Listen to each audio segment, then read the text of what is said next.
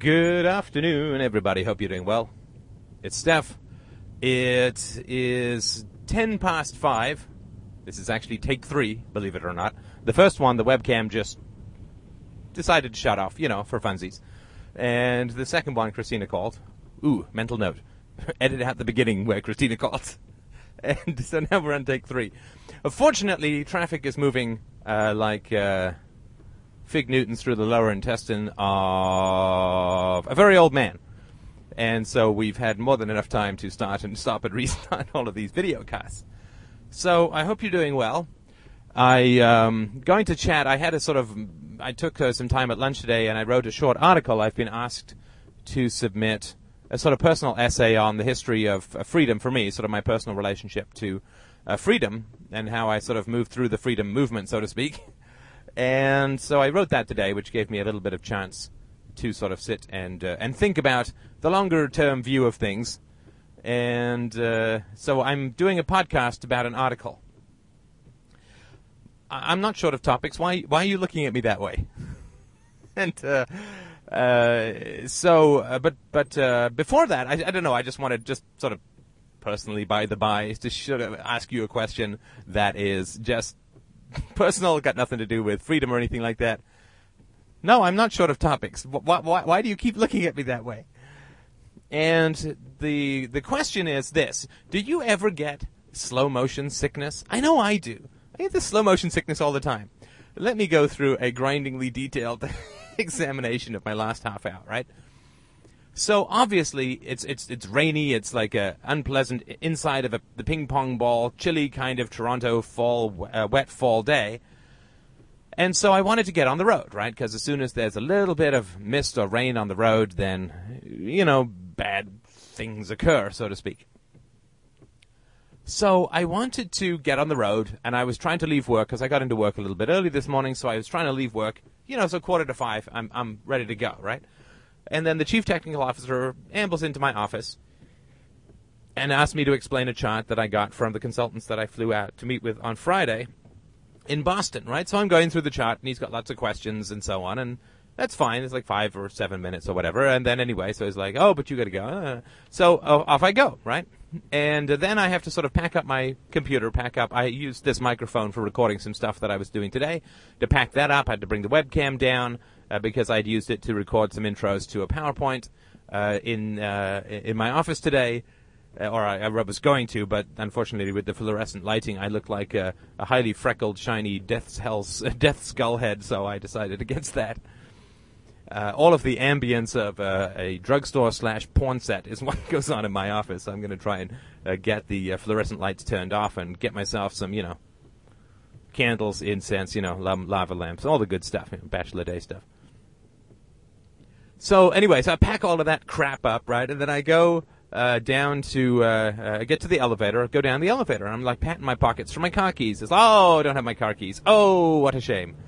And the reason is because, with those who are getting the gripping visual of my 20-minute examination, I have a jacket. It's jacket time, right? According to my wife, it's time to wear a jacket, so I do. And I get to the elevator, go down. I don't have my jacket. That's where my keys are, right? So I go back up. Carrying my computer and, the power cable for the computer, the microphone, the notebook itself, the webcam, and so on, right? So then I get into my car. And it's like, dum-de-dum, off we go. Okay, so I've got to plug in the computer, make sure everything's seated, right? So I don't sort of accidentally run out of power halfway through the video cast, which causes everything to be lost. And then plug in the webcam, boot up, make sure the microphone is working, get all of that, check the focus. Right now I'm paranoid about the focus after the old cataract video casts that have gone on lately. And so finally, sort of off I start going, chugging away. That's what I mean by slow motion sickness. Like where everything just seems kind of slow and you're swimming against the current. And it just feels like you have those dreams where you're trying to run underwater or something like that, or you're running in low gravity and you sort of have to run away, but you bounce up and the predators are, oh my God. There's not a lot of things in life that get me a little testy, but that seems to be one of them, slow motion sickness, where it's just like I just would like to get on the freaking road by 10 to 5. It makes a big difference, right, as far as driving goes. But no. I mean, I start packing up at 20 to 5, and I get on the road at 5 past 5, straight into the, a full sprint into the jello wall of slow motion sickness. So it's something that, and of course I feel, the Protestant work ethic and so on, I feel sort of guilty. I can't start getting ready to leave at 20 past 4, even though I came in early. That's, but that's sort of what it feels like, It's like, I just have to get out of the office. And this occurs sometimes in the morning as well. I have now taken to just leaving all this crap in my car overnight. So that I don't have to sort of haul it all in, and I just leave it out there, and damn it, if it freezes, that's too bad. But I'm just, because in the morning, you get the computer out and set it all up. And it's not just that. For me, it's everything, socks, keys, pants, you name it. So I just, this is one thing, and that is the case. And certainly because maybe this has something to do with being a intellectual idea fetishist, but I also can literally, my wife can say, could you go downstairs and grab me a cup of coffee? I'll go downstairs, and I'm usually thinking about something that's not, completely inconsequential. And I go downstairs, and I'm standing in front of the fridge. I'm like, hey, I'm thirsty. And I'll have a swig of milk or something like that. And then I'll go back upstairs, perfectly content with myself. And Christina, bless her demonically beautiful little heart, is, drink? I'm like, oh, right. And she's nice about it, and which has not always been the case with me, but it's, it's not because I don't care. I just, I care about other things. That's sort of my story, and I'm afraid I'm going to have to stick to it. You see now, we're moving into the hyperspace of the private roads. Ooh-ah. My cheeks should be flapping like an astronaut in a centrifuge. No, I'm not running out of topics. This is not filler because the traffic is slow. Why do you keep looking at me like that? So, anyway, so I did this article today, A Personal Journey of Political Freedom or something like that. And it sort of did give me a very big picture, kind of old man whittling on a porch view of the sort of life that I've led. And for the past 24 years, I'm 40. I just turned 40 recently. And the past 24 years, I guess I first started getting into philosophy when I was 16 or 17. So the past 24 years, sort of my journey, and I'm sort of reflecting on it, right? This is sort of what I was asked to do for this submission to a book. I don't know if it's going to make it or not. It's pretty personal in a way, and controversial in a way. But I really wanted to go over this sort of question in my own mind. What's it all been about? What's been going down for the past 24 years? And, as it just say the word 24 years, I know, for a fairly certain fact that I have a fairly substantial number of listeners who are younger than 24. Oh, my heavens, It's certainly true, and it's a truism and it's a cliche, but it's absolutely true that you never think you're going to get there, right? I remember when I was, 12 or 13 or 14 years old, sitting there thinking, wow, Y2K, the year 2000, I'm going to be like 36 or 34. I'm going to be 34. Wow, I was born in 1966. Yeah, that's right. So, and I remember thinking, 34, my God, what on earth will I be doing? Like, I'm never going to be that old, 34. I had sort of vague ideas of wearing a suit and being married and, I don't know, having kids or whatever, right? But you never think, right? You never think. And, of course, the same thing is true now, right? There's probably people listening to this who are 80, who are thinking 40. Whoa, I remember 40. I'm purposefully not doing an old guy Simpson voice just because, I don't want to be overly cliched. Unlike the Valley Girl incident of this Sunday's podcast, which was entirely not cliched, of course. Anyway, you never think that you're going to get there, but you do, right? And this is an important thing to remember, right? You never think that you're 40. My God, 40. You talked to me when I was 20 about 40. It'd be like incomprehensible. But you get there, right? And this is true, of course, about your deathbed, right? Your dying day. Let's say, I hope I die at 90, 95, 300, depending on stem cell research, who knows? I may be podcasting as a brain in a tank in 120 years. Who knows? Wouldn't that be beyond delicious? But you never think you're going to get there, but of course you do. I mean, you hope you do. Certainly, right? Aging may suck, but it sure is better than the alternative. And in fact, aging doesn't suck at all. Aging is wonderful. But it's just something, like I know that I'm sitting here talking, I'm 40 years old, like I'm sort of from the creaky side of the dinosaurs. But you'll get here, I desperately hope that you will get here. And I hope that it will be an easier journey than what got me here. But so I know that I'm talking about the big picture view from the grand old age of 40, which these days isn't really that old. But I just wanted to talk about it a little bit.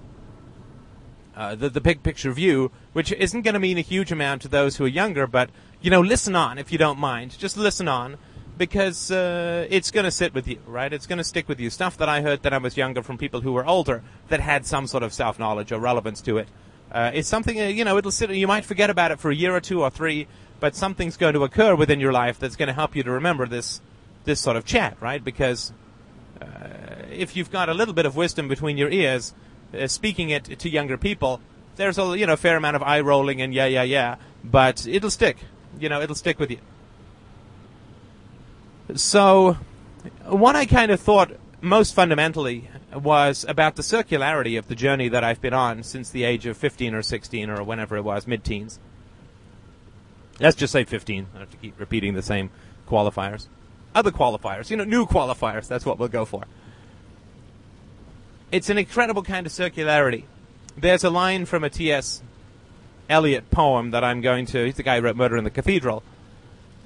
And I'm going to butcher it like I do with all my quotes, because I just remember the gist and not the language. But the lines go something like this. There shall be no end to our journeys.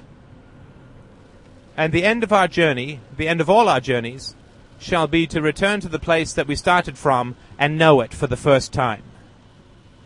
And that sort of line was rolling around in my head while I was working on this essay today, because there really has been a very strong sense of circularity for me. So when I first started reading about philosophy, the usual suspects, Ayn Rand, Aristotle, and Plato, and I started with Ayn Rand, read a lot of that, and got into other things, economists and other kinds of philosophers. And, when I sort of read the proposition, taxation is theft, I remember being sort of a little bit surprised, or like, yeah, I guess I could see that. But it really wasn't very shocking, right? It's not like when you're a kid and someone says to you, the world is round and the sun is bigger than the earth and the earth goes around the sun and the moon is much, much smaller than the sun and all that kind of stuff. It does seem like, that's kind of odd. That's not exactly intuitive. It's not exactly highly evident. But it certainly is reasonable when you sort of sit down and think about it and so on. And I sort of felt the same thing when some of the basic principles of libertarianism or freedom came along, and I was thinking about the proposition such as taxation is theft, government is violence, and so on, right? It's sort of like, well, it's kind of startling. Haven't really heard that before.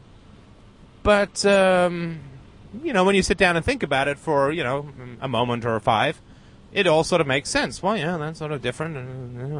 They have the military, the cops, and no other, certainly the Boy Scouts that I go to doesn't have that power, and neither does the school directly, and neither does my mom's business, and neither does the toy store. So, yeah, it's sort of, even as I remembered reading that as a very young man, it sort of made sense, right?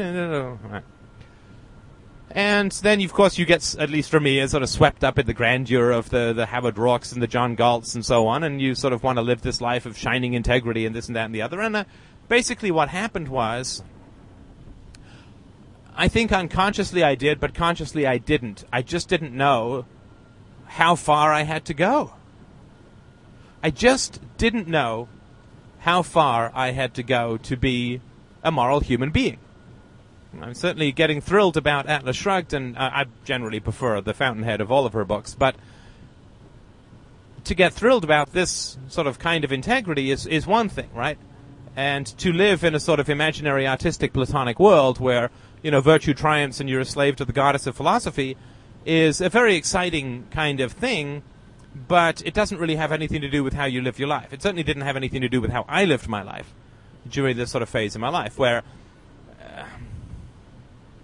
I mean, I hate to say it, but I can't really think of any other more accurate way to put it, where philosophy for me was a kind of pose. And it was kind of like a statue, like I wanted to be a statue. The guy Hart in my novel Almost is very envious of a group of handsome rowers at his school, and he says of them, he said he wanted them to be a commercial that he could climb inside. And I think, knowing that it's fake, but also wanting to get inside it, I was sort of trying to get it with that line, that he wanted these people to be a commercial that he could climb inside. And that really was philosophy for me at the beginning. I really was very excited by it, very thrilled by it, loved the intellectual stimulation. I absolutely loved the feeling of not being lost in space, right? And when I sort of got into philosophy to begin with, I totally adored and ravished that feeling, to take a slightly aggressive metaphor. I took that feeling that my mind could actually my mind could connect with reality, and thoughts that I had were relevant to reality, that I was grounded, right? This is grounded. It's like the difference between running in a zero gravity, where you're sort of pumping your hands back and forth and nothing's really, you're not moving, you're sort of turning in slow circles. That was sort of what mental activity felt like before philosophy. And after philosophy, I felt that I actually had some gravity, some distance, some weight, some direction, there was some, I like the shock of the gravity going up my mental muscles, right? I mean, actually, I was contacting something real through thought, right? That's what, the true self wants to meet reality. The true self is defined by reality. And I was so enveloped and enmeshed in this sort of false self problems and sort of gassy fantasy, intellectual fantasies, that I just had no real substance, no real identity, right? Which is why when I was doing the podcast on The Heart is an Organ of Fire, I could really understand where this art student lady was coming from. Hey, that's no lady, that's a listener. And so I do totally understand and remember this complete feeling of emptiness and sort of transitory stimulation and vague panic that wasn't felt and so on. And wanting to connect with people and with things, but having no real methodology or way to connect with people or things. I totally remember and understand that. So I really grabbed onto, and I think in a very passionate kind of way, grabbed onto these ideas. And I created for myself a secret world of truth and integrity and virtue. And in this secret world, which had about as much reality as one of Ayn Rand's novels, in this secret world of truth and integrity and virtue and philosophy, I could retreat to this world, and I could sit and think, and my thoughts had tangible reality and value and logic most times, and substance and purpose, and I achieved, right? I sort of built upon premise, upon axiom, upon syllogism, and I could achieve something that was not transitory, that was not just a sort of gassy, helium-filled platonic burp of the moment that was sucked away by the wind to vanish. I could actually achieve something and build on it.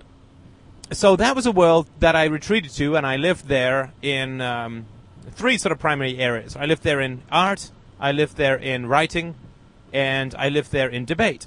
Right? So in art, I wrote novels about heroes, I read novels about heroes, and I lived in that Victor Hugo / Stefan Molyneux / Ayn Rand kind of world of virtue and struggle and triumph and so on. And I also, in my own writing, I lived in that kind of world. And then in my debates, I also brought that world to bear on conversations that I would have with people about the state, about the family. Actually, it wasn't so much about the family back then, a little bit. Actually, no, it wasn't, but not sort of united in the way that it is now. But I would have that in debates, and I would have that in writing, and I would have that in art.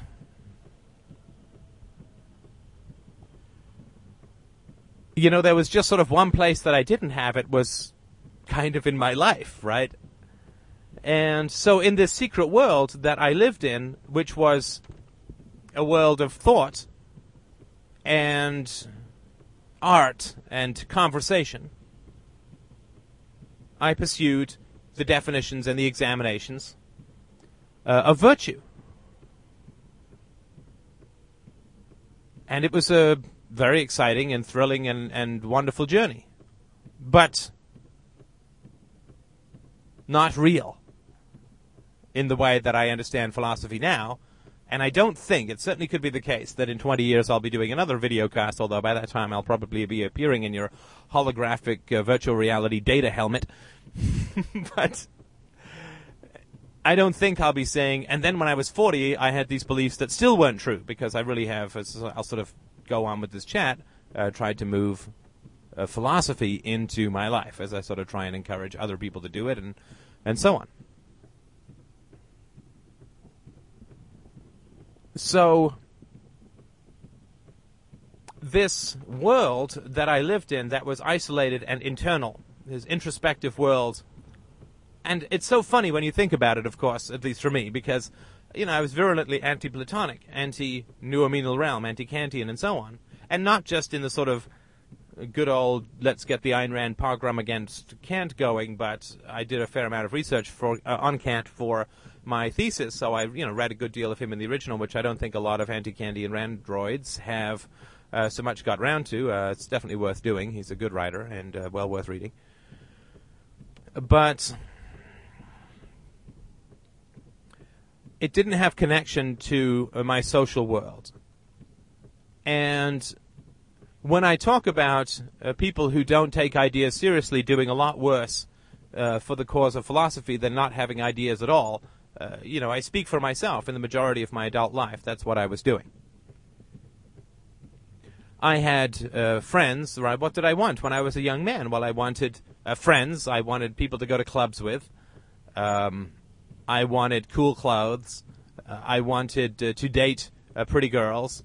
I wanted professional success. I wanted to read great books. I wanted to get a graduate degree. And I wanted to be a writer.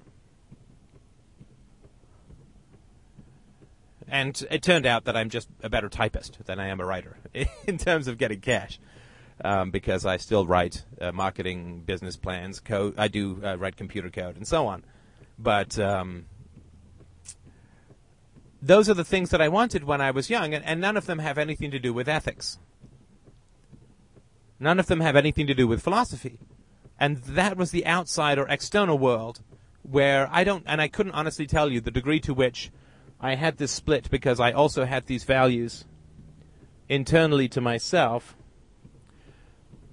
or because those were simply the values that were trumpeted as the virtuous things to believe in or to want, or not the virtuous things, but the good things to believe in the want, the advertising from the general culture, and certainly from my own family, and I would say particularly from my mother and my brother, who are very much into these kinds of shallow things like, do my cheeks look fatter today?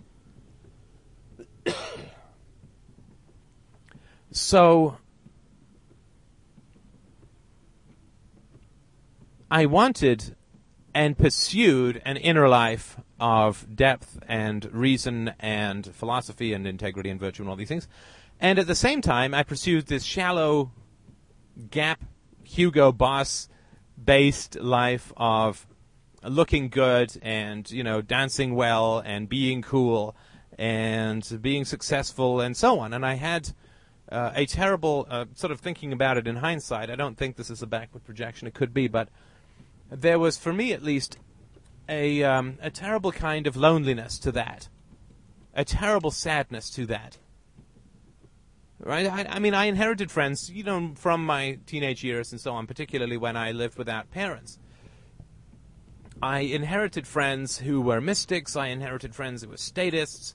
I didn't really inherit any religious friends, those didn't last, but irrational people and political people and lots of people in my life there who didn't conform even in the basics with the values that I held dear. My brother, of course, is complete opposite of me in his philosophy.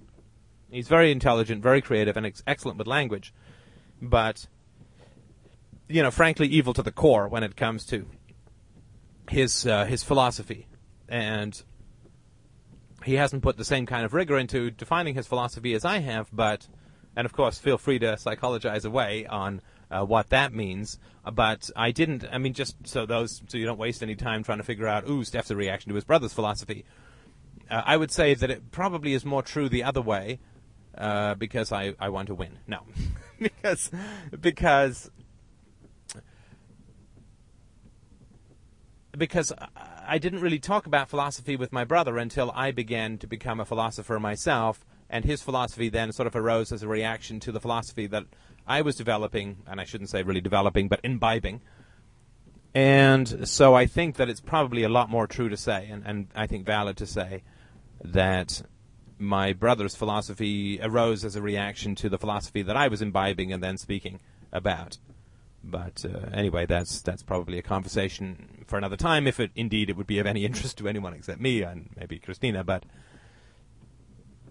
I don't know the degree to which the values, the sort of shallow external, date, make money, be cool, the values came in from the culture, or whether I had this split internally, I don't know. It's hard for me to sort of unravel that.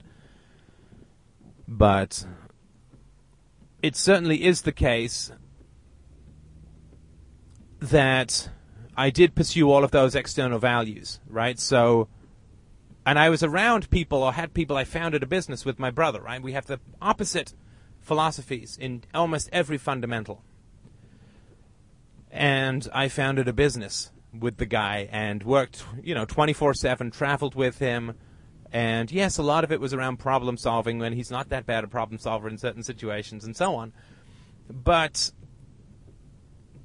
we got another guy on board who was a CEO who was even more corrupt and, was sort of the dark angel to my brother's tiny devils and caused them to swell to full bags of blood-soaked evil, in a sense. Corruption is probably a better way to put it, although there's pretty strong fraudulent elements in that pair as well. But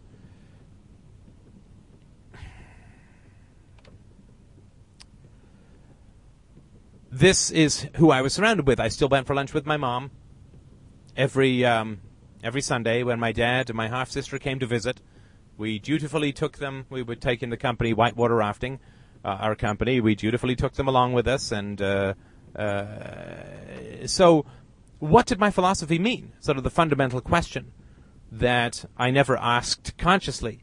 And, of course, if anyone had pointed it out, I would have been really surprised. And I would have probably made up some errant bullshit about I need to stick around with these people to pull them to safety, or I'd make up some sort of nonsense to avoid the discomfort of the astoundingly deep contradictions that I was living. And I don't mean to laugh, because it was really unpleasant when it all came to a head, but this was a ridiculous set of contradictions to be living, really. And it really shouldn't have been that hard, in a sense, to figure out, though of course it always is, but it shouldn't have been that hard to figure out what was really going on for me. So there's no need to go, traffic's slow, but there's no need to make a long story longer. Long story short, I stopped sleeping, and I mentioned this before. Right? So when I was, how old? Probably 32, 33. I just stopped sleeping, couldn't sleep. And there was a lot that had gone on around this, but basically the success of the company had drew a particular kind of slithery, evil capitalist class, and I use that in a very loose sense, the word capitalist, right? But these people who basically were pump and dump stock merchants, so they come in and pump up a stock, they sell it to a bunch of unwary investors, and then when the price has gone up, they sell it and make off and move on like jackals to the next feast and so on. And so my virtue, and I think that there was virtue in the company, I think the software was very good, and I think that the culture was very good, and I certainly know that I was quite dedicated to the welfare and progress and salaries of my employees. There was good in the company, but that good was pillaged by an errant, rampant, state-supported system, right? This whole idea of IPOs, and this whole idea of getting on the stock market, and this whole idea of brokers and so on. It's all heavily state-supported, as I've talked about in a very early podcast. And so and these people were only drawn to pillaging this particular company because it was a good company. It was a virtuous company. And, of course, I didn't feel all too good about these people, and I went in and fought with them all the time, and railed against things and wanted things to be better and made promises and then exacted promises from people and bullied them into keeping them. I did all those things where you're sort of trying to manage. It's like you're trying to wrestle a fog and think that you're winning. It's like, sure you are, sure you're not. It's all in your mind. And I was still there creating value, right? That's sort of the Hank Rearden problem, right? I'm still there creating value, and that's sort of the fundamental issue which I can't basically escape. And so it's all well and good for me to say, well, I disagreed with what was going on, and I wanted something different, or I wanted something better, and I was staying different. But I was still creating and producing value in the form of leading the technical side of the software company as the chief technical officer.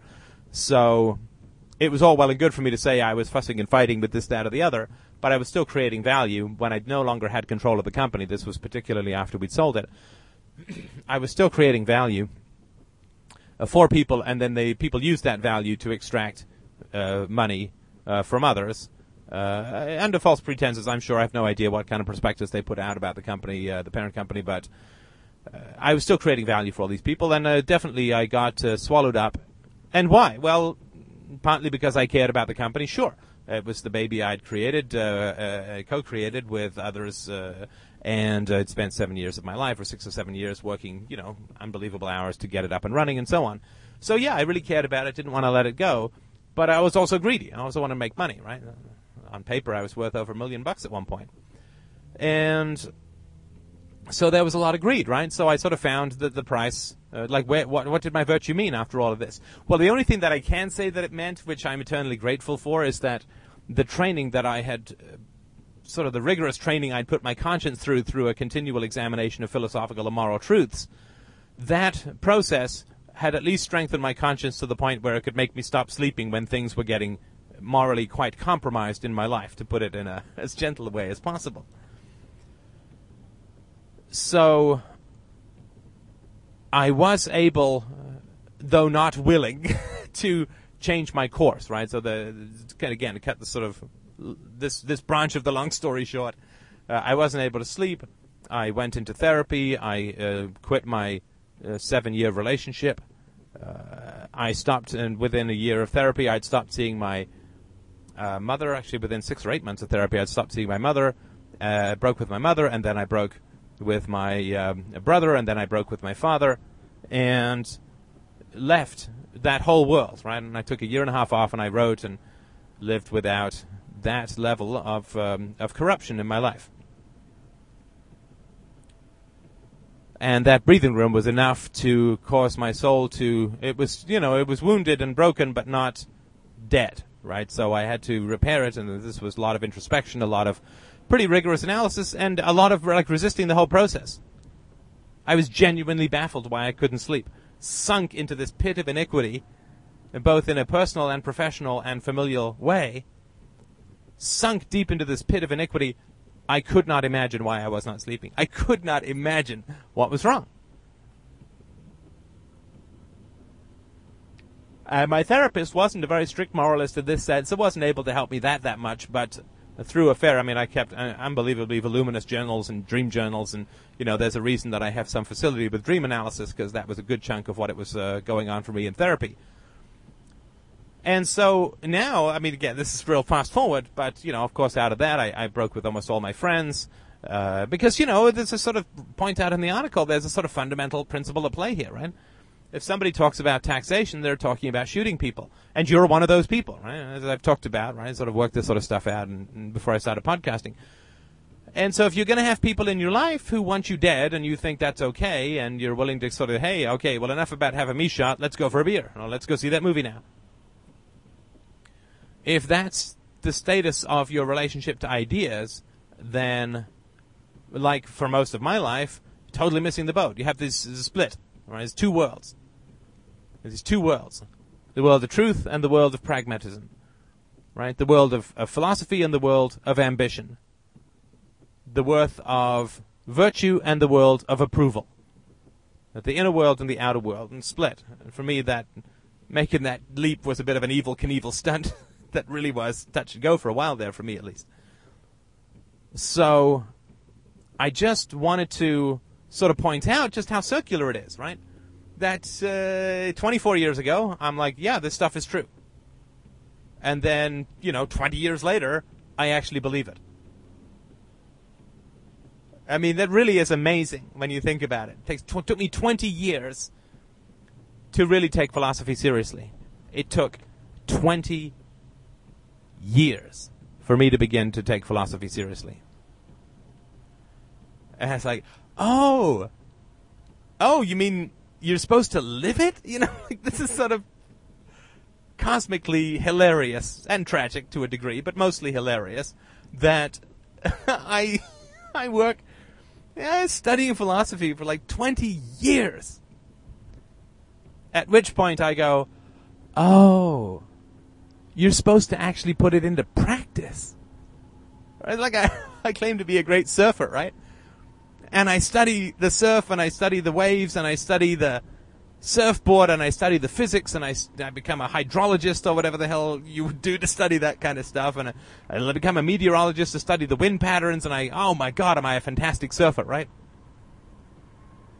And then at some point it's like, oh, I'm what? I'm supposed to... What? I'm supposed to get on a board and get on the water? No, come on. I'm fine up here in the little ivory tower with my blueprints and my spreadsheets and my Google Maps. I'm just fine. I'm a great surfer. I just don't actually want to do that thing where you get on a board and get on a wave. That seems very strange to me. That seems entirely unthinkable. Who would imagine that would be the case?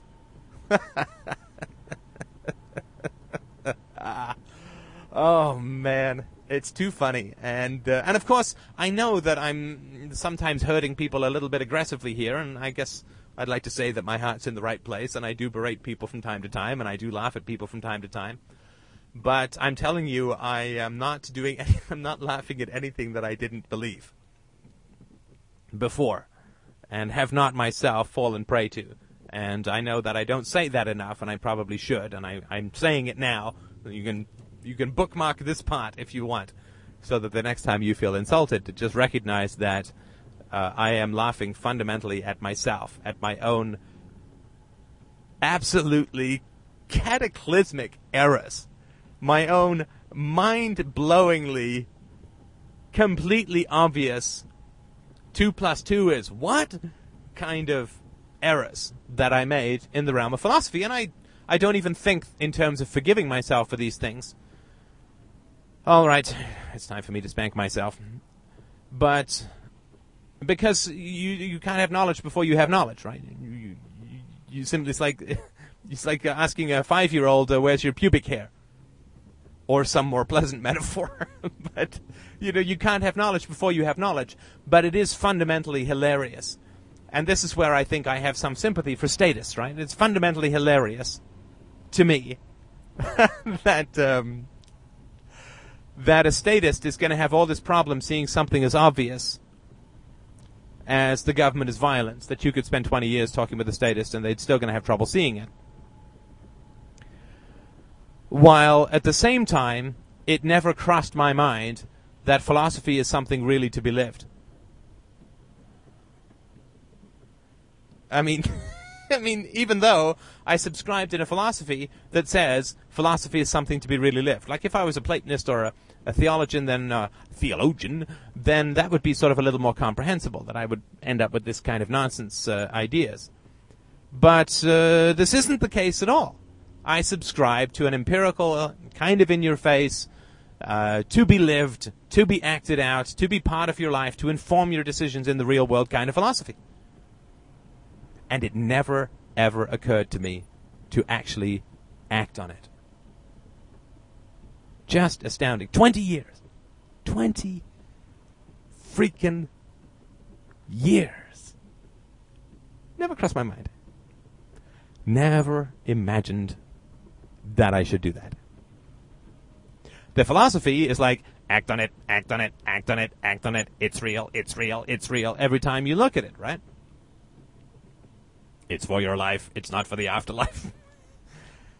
And yet, somehow, amazingly, for over 2 decades, never occurred to me. Never occurred to me. Of course, there's lots more minor things, like, the fact that I was against violence, but it never occurred to me to be an anarchist until a couple of years ago. 2 years ago, really. Just about 2 years ago. 22 years for that. 20 years to think that I should actually live this philosophy for as if it meant something. And then 22 years to resolve the contradictions inherent in an anti-violent minarchist position. So, I do have a little bit of patience for people who need to hear things over and over again. There's a reason that I do 464 podcasts. I think this is 464. Because it's not because I think anybody's dumb. I think you all are freaking brilliant. And I'm honored to be sharing your brain. And it's not because I think anyone... It's because I think I'm not dumb, and it took me forever to come up with these things. For freaking ever. That's why it's so good there was no podcasting around 20 years ago, or even 5. And so it's been an incredibly circular journey for me to have accepted these premises pretty much from the get-go, happily and relatively easily, having no idea of what a challenge and a struggle it was going to be to bring them to my life. Having no idea what, and perhaps it was good that I didn't, right? But having no idea that if I really did begin to accept these ideas, how much was going to be lost. And when I say lost, right, I don't mean I lost my friends and my family and my lovers. What I mean is that I lost the illusion that they were any such things. I lost the illusion that my friends were my friends. And... oh, lane switch, hang on. Because I'm all about the safety. Here at Rovin Free Domain Radio. I lost the illusion that these people were my friends. I lost the illusion that these people were my lover, that my lovers were in love with me, or I with them. I lost the illusion of the virtue of family, though, of course, I didn't lose my family until a little bit later. So it's been incredibly circular when I look at all of the beliefs that I accepted in my mid-teens, 24, 25 years ago. They're all still true. They're all still true, with the exception of some minor aspects of statism, right? So I thought, the government should be funded voluntarily, but there should still be a government, right? That was, a pretty minor corner. But I just sort of wanted to point that out. It's been a really, really circular journey. Of course, I'm trying to speed it up for a lot of people through repetition, if not intelligence. And I hope that it's helpful to you to have that perspective. But I'm telling you, like if you're going to go down the road of these ideas, and I strongly suggest that you do, you won't, I and others have, hacked the jungle up a little bit. You won't be going through, it won't be like going through Mordor. We've hacked the jungle, or what is it, Mirkwood, or we've sort of hacked the path a little bit to make it a little easier. And there are a couple of flares deep in the jungle to say, here's wherein lies civilization. So it's not going to be quite as you won't get lost in the jungle for 24 years or 20 years like I did, but it is going to be still a challenge, and the way that I would suggest making that challenge as easy and as short as possible is just to take the idea seriously, to live like you mean it, right? To live like philosophy really means something. As always, I thank you so much for listening. I look forward to your comments and your feedback. I look forward to your donations, and I will see you on the board.